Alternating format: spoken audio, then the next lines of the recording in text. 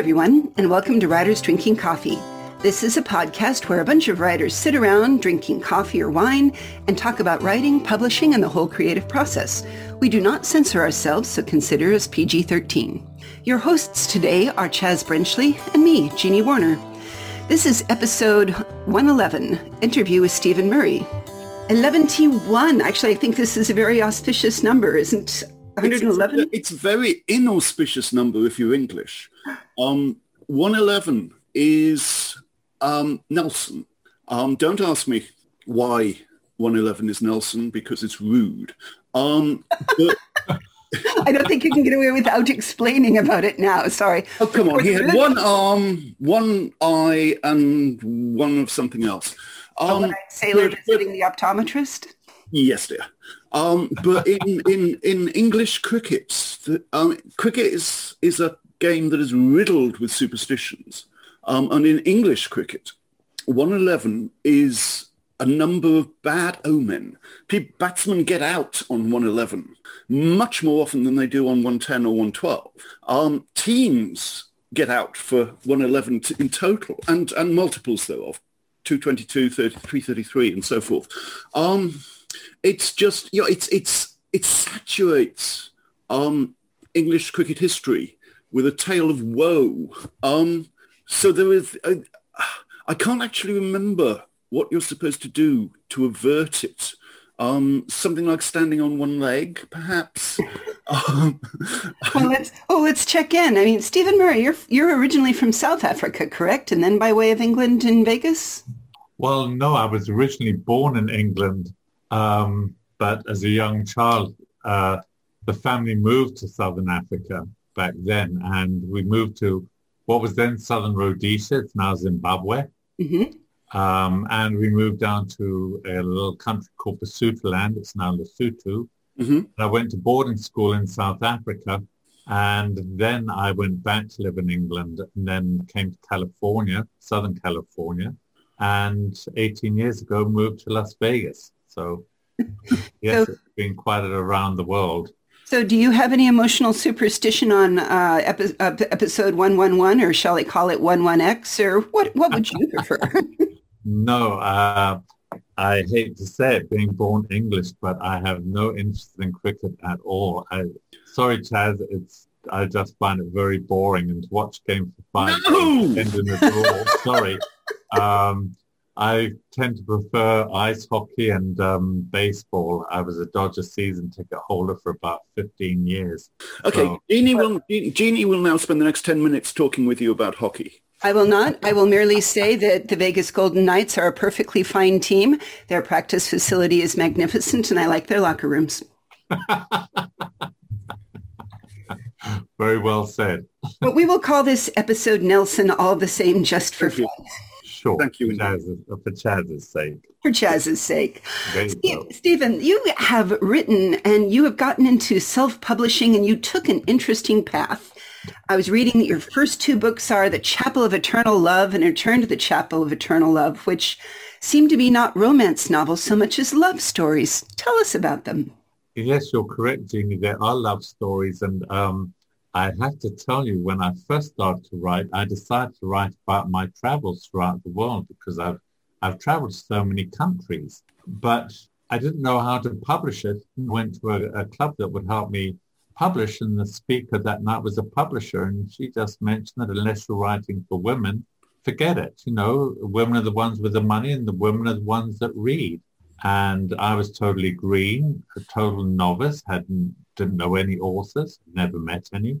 And I thought, well, I'm going to have a stab at that. You know, I discovered this joy of writing and stumbled across the idea of writing about a fictional Las Vegas wedding chapel. I mean, after all, we are the marriage capital of the world here in Las Vegas. And True. I thought, you know what, it would be fun to write about a book about why couples come here. You know, why are we the marriage capital of the world? What motivates people to give up the idea of a big glamorous wedding that's, you know, with all the champagne and family and friends and big hoopla, and come and have a quiet, secluded wedding in Las Vegas? And I thought, you know, that was going to be a challenging exercise, and it certainly was. I knew nothing about women's fiction. I've never even been married. So it was definitely a challenge. But it is really a series of stories about why people fall in love. I mean, it's not a one-size-fits-all. It means different things to different people. So they're all different stories. The reader spends a day at this fictional wedding chapel, and you meet the couples as they come and go, and they've all got different backgrounds, and some of the chapters are heartwarming, a couple are heartbreaking, and some are humorous. But all the stories are linked together by the wedding organizer, Rosemary, that turns it into a novel. And her little dog, too. Yeah, and the little dog Buster, absolutely, yes. And, even when it was finished, I didn't intend to publish it. I just thought, well, that was a fun exercise and opportunity, and I went on to write a murder mystery. And then when I went to get that published, they said, oh, no, you've got to get your chapel book published. And I thought, shucks. I didn't even have a title for it at that time, but we came up with a title and the cover and got it published. And much to my very pleasant surprise, even though it's fiction, people wanted to know what happened to the couples after they left the altar. So the second book was a sequel. It takes place 5 years down the road and revisits all the couples from the first book and where their life journey took them. And that was really a challenge because I never planned on there being a sequel, and I then had to sort of suddenly come up with all these follow-up stories. And so it was a fun exercise, and I've just been very humbled and pleased at the response it's gotten. And it's now 8 years down the road, and I'm still going out talking about it and selling books on it. So it's been a fun journey. I think there is a perfect audience right now for this. I mean, there was a fairly good hit TV show and based on the New York Times column Modern Love. And it reminded me of that a little bit, of a single connection, thread that wanders through the city of New York and all these love stories going around it. So the idea is very similar in a Vegas kind of way of here's all the stories. And to a certain extent, because they're love stories rather than romance, traditional, I think that opens it up a little bit to, you don't always have perfect happy endings in a love story, the way that romance novels by definition require a happy ending, right? Oh, well, you're absolutely correct. And I did want to make it where the reader does go on an emotional roller coaster. And so sometimes the more sadder chapters, if you will, or heartbreaking chapters, they tend to be followed by just a fun chapter like an Elvis wedding where there's some humor in it to lighten it up. So the reader does get to run the gamut of emotions. And I think what makes this a little bit interesting is Las Vegas is known as Sin City, and we're also the marriage capital of the world, and it's an odd dichotomy when you think about it. Very much. I have, because my ice hockey team plays a tournament in Vegas every year, I love walking along the strip. Here's the thousands of people flicking their cards at you for, have a lovely evening in your hotel room, versus I've also attended 2 friends' weddings at Elvis chapels, and driving to Elvis, we saw the movie The Bachelor Party the night before one of those weddings, and I had a friend that looked at me like, no tigers. And I was honored and touched that he accepted my ability to find Las Vegas tigers and involve them in the wedding. There you go, yes. Because, well, I believe in me too, so it was possible. And anything does go in Las Vegas, that's for sure. It's true. So it sounds like you didn't really have a formula for these in the way that romance follows a formula. Is there any formula to the first 2 books that way? Not really, Jeannie. How it came about, I was looking for something to write about for women to, follow the publisher's advice. And I had a client visiting from Belgium, and the client's girlfriend wanted to go to a wedding chapel. And we just started talking to this couple that was waiting to get married. And I thought, why are they here? Where are all their friends and family? And when I was driving home that night, all these thoughts were going through my mind, and I suddenly thought, hey, there's my book. And it sounds silly, but by the time I got home, all of the chapters were in my mind, all of the outlines for the story. And I got home and I went straight to the computer and just quickly put the outlines before they went out of my mind. So I never really deviated from the outlines of the stories. Now, I do have to say I had help. I joined a critique group and there were just two gentlemen and a lady. And within a month, it was just me and four ladies. They were just tremendous helping out because... I was actually going to ask whether you had a reading group or beta readers and how you worked with them. So tell us more about your reading and having people read and the feedback. How did that work? Well, when I joined the group, again, I was so green. I didn't even know what a writer's critique was. That just shows how naive I was. So they told me what the formula was, that you have to bring something every 2 weeks and it has to be written out and you have to have copies for everybody. And you read your piece and they follow and they do little grammar corrections and spelling corrections. What was interesting for me is I had no idea the extent to which I think men and women are wired differently. I learned so much from these poor ladies. It's a fine thing. And yes, nothing wrong with it. It's just how it is. And I did not realize the extent to which we thought and processed thoughts differently. And I think years ago, there was a book out called Men Are From Mars and Women From Venus or something like that. It's exactly. And I think that is so true. And the women were very good. They were very kind, very helpful and very supportive. And that, we're now 8 years down the road, 10 years down the road, actually, and we're still all together in the same critique group. So we've been through all kinds of books with each other, and they were just very supportive and helpful. And they said, if you're writing for women, you need to describe the wedding dress and the bouquet and things like that. And I was saying, why? Who cares? That's not what the story is about.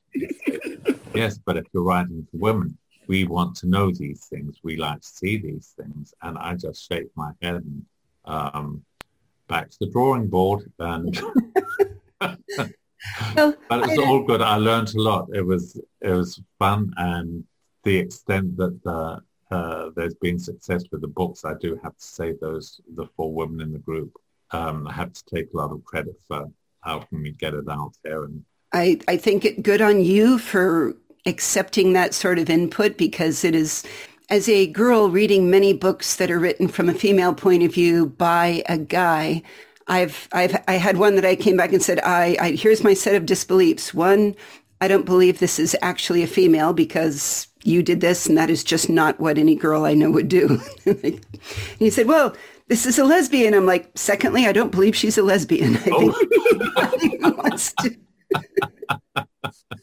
This is, I play hockey, so, quarter of the league are lesbian, and this is not how lesbians flirt. I'm sorry. Well, I think from the flip side, to even up the score a little bit, the ladies in the group, they're writing books that involve men, and I like to think that I have helped them square away a couple of things there where I say, I don't know of any man that would do this. None whatsoever. It's hugely important. It's always interested and a little bit niggled me. When I was a baby writer, way back, I too wrote romance. That's how I started my career as a teenage romance writer. And it was absolutely current among the writerly circles that I knew to believe that men couldn't write convincing women. And at the same time, there was no suggestion that women couldn't write convincing men. It was just, these were two things just taken as truth. And it was annoying.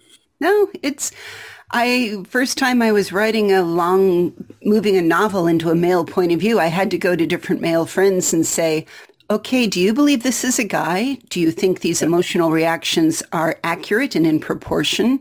And one of the criticisms I had was, Jeannie, we look at people in more detail than you do. Like, really? Like, yep, a guy will notice head to toe what somebody looks like.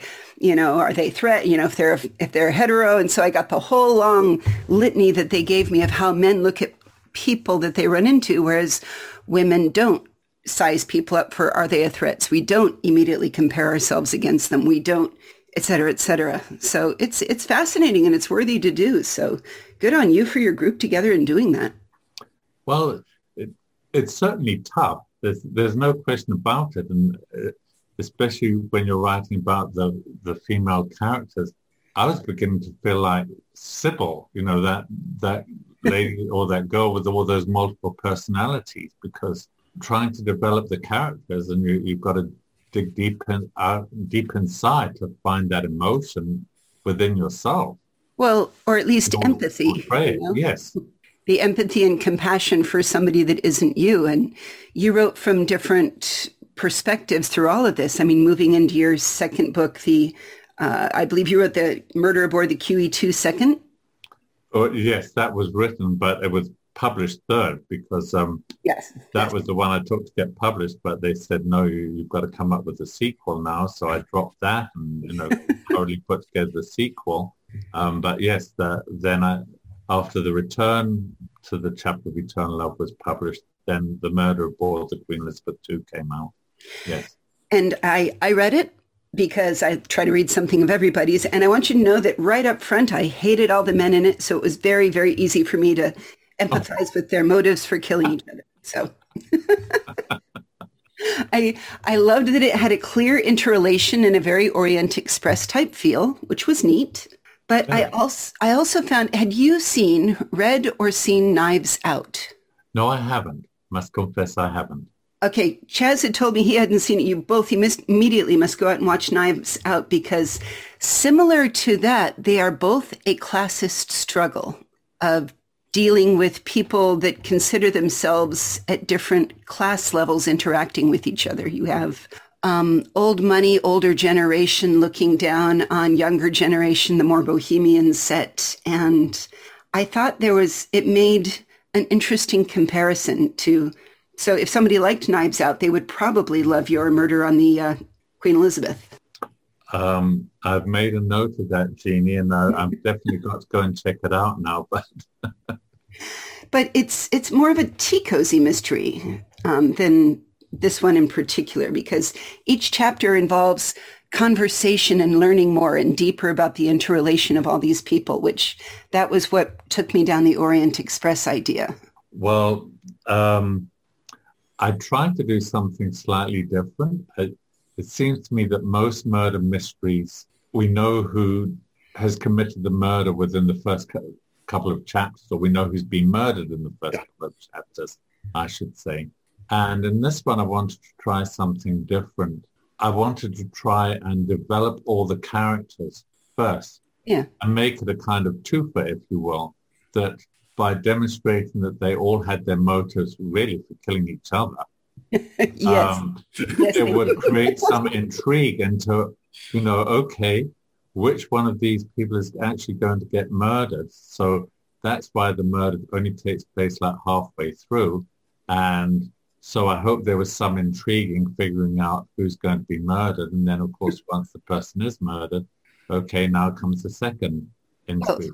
And that was perfect for the way you set it up. And like, here's a bunch of fairly disagreeable men and figuring out, so who's going to get it? I mean, was it going to be the wife? Was it going to be the husband? Was it going to be the ex-partner? That was fun. And I liked the delayed death.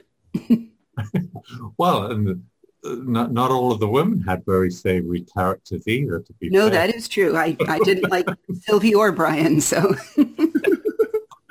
Jeannie, you said earlier this was like a tea cozy mystery. How do you define that as against a cozy? Well, I don't think I'd really thought of it. Maybe a cocktail cozy mystery instead. Okay.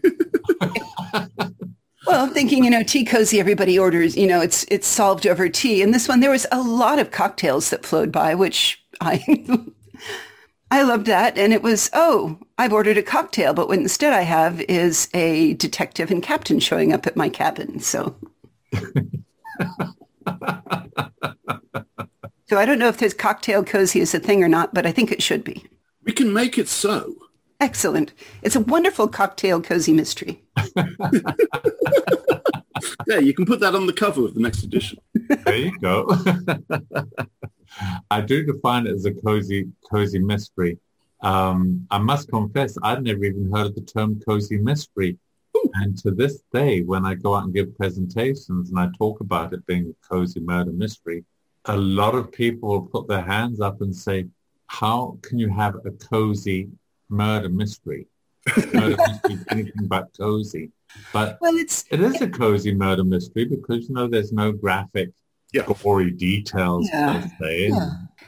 There's a man quietly dies at the dinner table. My first dead body that I ever saw was at a dinner table. So, really, it's... Well, I hope you found it an intriguing read. I did. I enjoyed it. Good. And then your third book, I guess fourth book now, is more of a thriller. It's a little bit more violent, a little bit more work revenge out of an escort agency, again in Las Vegas. I love that you're centering it all in a place that everybody loves to go.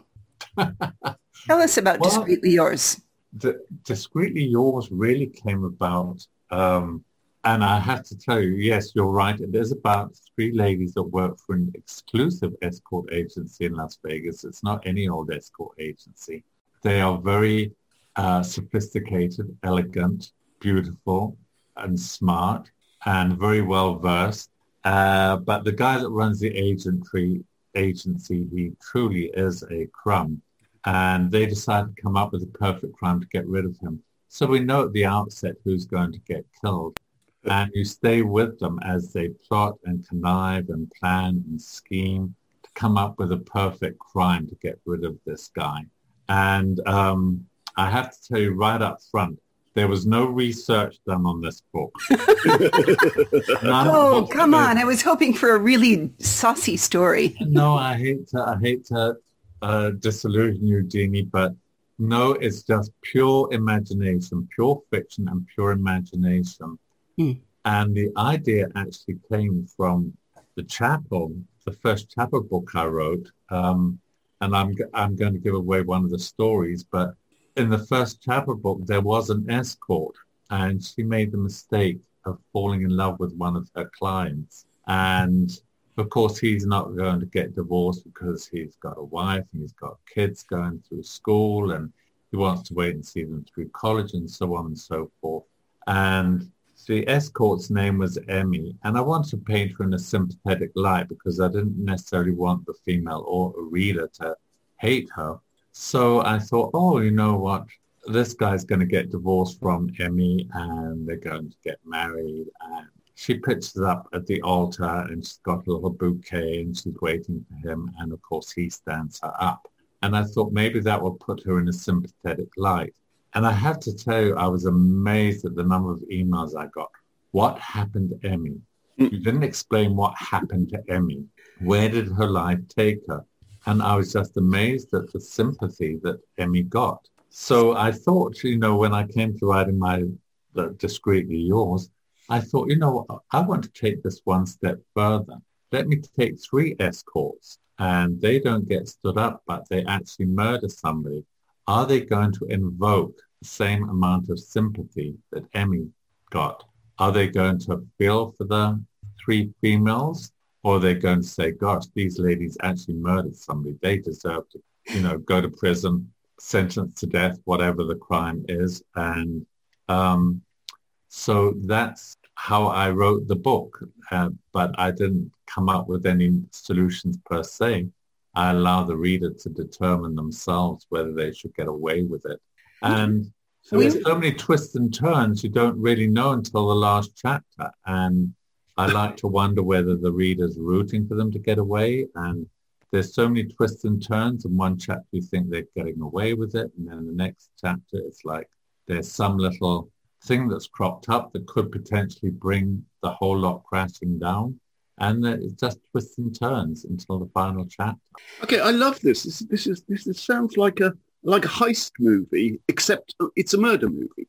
Well, it's caper in its own way. And yeah, absolutely. We briefly talked on the difference between mystery novels are all from the side of law and order, of finding out the truth so that justice can be done. And yet capers, on the other hand, are rather the opposite. They are on the other side of not law, but perhaps through more justice than law. So if one is law and the other is justice, did these three girls find justice? Well, when I sign books, Jeannie, that's kind of what I put in the front. I say, was justice served? You be the judge. You know, it's up to everybody's opinion. Yep. Whether justice is served. And quite a lot of people have emailed as they're reading the book and said, I don't know how this is going to end. And some of them have said, but these women better get away with it. That guy deserved everything he got. Yeah. And some others have written and said, I hope you haven't allowed these girls to get away with it. You know, they kill somebody no matter what. So, you know, it's up to each person to find their own. It's true. What's your next project? What are you working on right now? I want to try something totally different. Discreetly Yours came out in July of 2019. And just as it came out, I happened to be watching a Hallmark movie, Christmas in July. I thought, you know what, I think I've had enough of murder and mayhem and, you know, the seedy side of life. And I thought, I want to have a stab at something totally different. So I've been writing a Christmas novella, and I've just finished it. It's in for editing. But it is totally mushy and gooey and warm and fuzzy. And Excellent. It's all good. And it's just something totally different. And the critique group seemed to have enjoyed it, and they said it's kind of what we all need right now with the way things are in the world and the way we are with each other. So what is your editorial process? I mean, once you've written the first draft, what happens next? Well, obviously I have my critique group. Yeah, but once we've gone beyond the critique group, and I have a few others, you know, people in England and my sister in South Africa that, you know, I send the chapters to, so that I'm getting totally different points of view and perspectives and things like that. But once it's all done, yes, I then send it to an editor that I have, and she edits it, and, you know, she comes back with her suggested changes, and some of them I accept, some of them I don't, but I accept most of them because that's their job. But that's one of the joys of self-publishing, though, is that you get to call the final shots, and you get the final say on the cover design and the final say on the editing and the whole shebang. Mm-hmm. So talk about the covers for a minute. How do you get your covers? Well, there was the company that helped me publish the first two books. They had somebody on board that actually does book covers. Yep. And I sat down with the owner of the company and the cover designer. And at the time, because I hadn't planned on The Chapel of Eternal Love being published, I didn't even have a title for the book. So we had to sit down and come up with a title. And they then said, what would you like the cover to be like? And so we had a couple of discussions on that. And then when it came to Murder Aboard the Queen Elizabeth II, you know, it was the same company that helped design the cover. And we sat down and had a discussion. And they sent me 3 or 4 different designs. Mm-hmm. Then, of course, that goes through my critique group to say, what do you think of this? And, you know, so on and so forth. And the last one, I went with somebody different, the lady that designed my website for Discreetly Yours. She also designs book covers, and she came up with 4 or 5 different designs, and we kind of settled on the current one. But, you know, just tweaked it a little bit, said, you know, we need to change the colors with the hair and so on and so forth, and make the Las Vegas skyline a little bit more of a contrast so that people can see that it's Las Vegas if they're familiar with Las Vegas. But it's, I rely heavily on the people whose business it is to do these things. I do go to them for their opinions, and I try and take most of what they recommend. And sometimes I dig my heels in. I think we all tend to be a little bit like that, protective, and we want certain things to stay as they are, as we imagine them to be. But it's all worked out well. Absolutely. And we look forward to, you're looking at a novella. Are you thinking, boy, wouldn't it be cool if this was a screenplay one day? Oh, Jeannie, since day one, that has, I think that's, so many people have said that the Chapel books would make a beautiful TV miniseries. And a lot of them have said, Murder Aboard the QE2 would make a great TV murder mystery. And even Discreetly Yours, I think it was either Reader's Favorite or the Self-Publisher Digest competition. One of them said this would make a riveting TV movie. But how does one get there? I keep going on podcasts and chat shows and presentations, and I even do book signings at Hallmark, hoping that somebody will pick it up or notice it, but no such luck so far.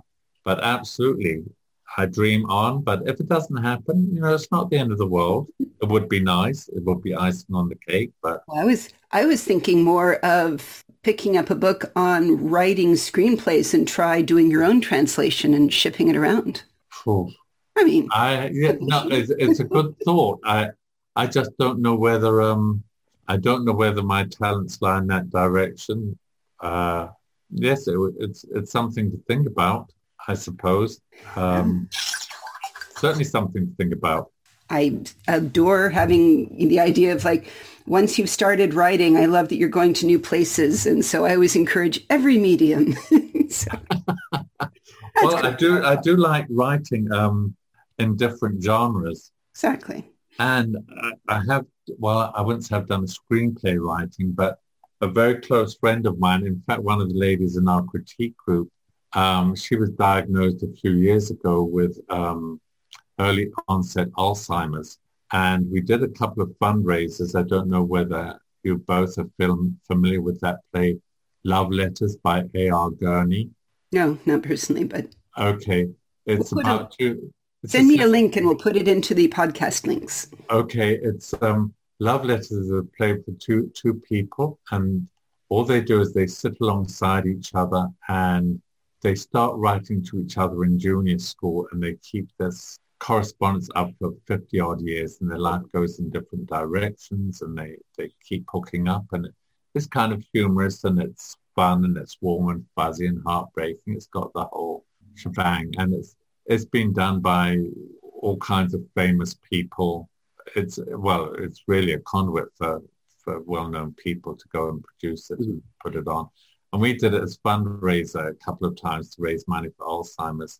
And then Nancy, my friend with early onset Alzheimer's, she suggested we could write a play along the same lines, one with early onset Alzheimer's and the other guy is a caregiver. And so we have done that as I've been writing my Christmas movie. And we were childhood sweethearts and senior prom school king and queen. And our lives went different paths. And then, 40 years later, we hook up and we reconnect our friendship. And then she starts talking about her troubles with dementia and Alzheimer's. And he has a family member that's got Alzheimer's and he has to become a caregiver. So have written something of a play. And so I guess I could sort of short bounce wander off of that. Absolutely. And try screenplay. I should probably go to a class in screenplay. That's a good idea. They have a lot of them online. Yes. And Kat Rambo hosts a bunch of them with professional screenwriters. So and we'll put a link to Kat Rambo's site as well. Yeah, I will absolutely do that. We will put links to all Stephen's stories and books and the interesting things we mentioned on our website, which is www.writersdrinkingcoffee.com. You can also find us on Facebook or Twitter. Stephen, if somebody has a question or further information, can they just reach straight out to you? Oh, absolutely, yes. Wonderful. I answer any emails that come through. They can write to me at Stephen, Stephen, at Cassandras.net, CASANDRAS.net. Perfect. I try and answer all emails within 24 hours. Otherwise, they get out of hand. And thank you so much for being with us today. Oh, it's been my pleasure. Thank you so much for inviting me. And I hope your listeners enjoy the podcast as much as I enjoyed being a guest. Oh, absolutely. I wish you both much success and happiness. and especially with your 111 chance. Thank you so much. You've been listening to Writers Drinking Coffee, a labor of love and enthusiasm put together by the hosts. Our main web support magic is brought to you by Deirdre Schween, and our sound engineer and backup web spider is David Welsh. Our intro music is Pretty Maid Milking a Cow, and our exit music is Breakfast with the Morning Person, both by Michael Engberg. You can hear more from Michael Engberg on manyhatsmusic.com. Our podcast sponsor is Eternally Jackal Designs, enabling you all to rush out and buy cool WDC swag. And hey, thanks so much for listening.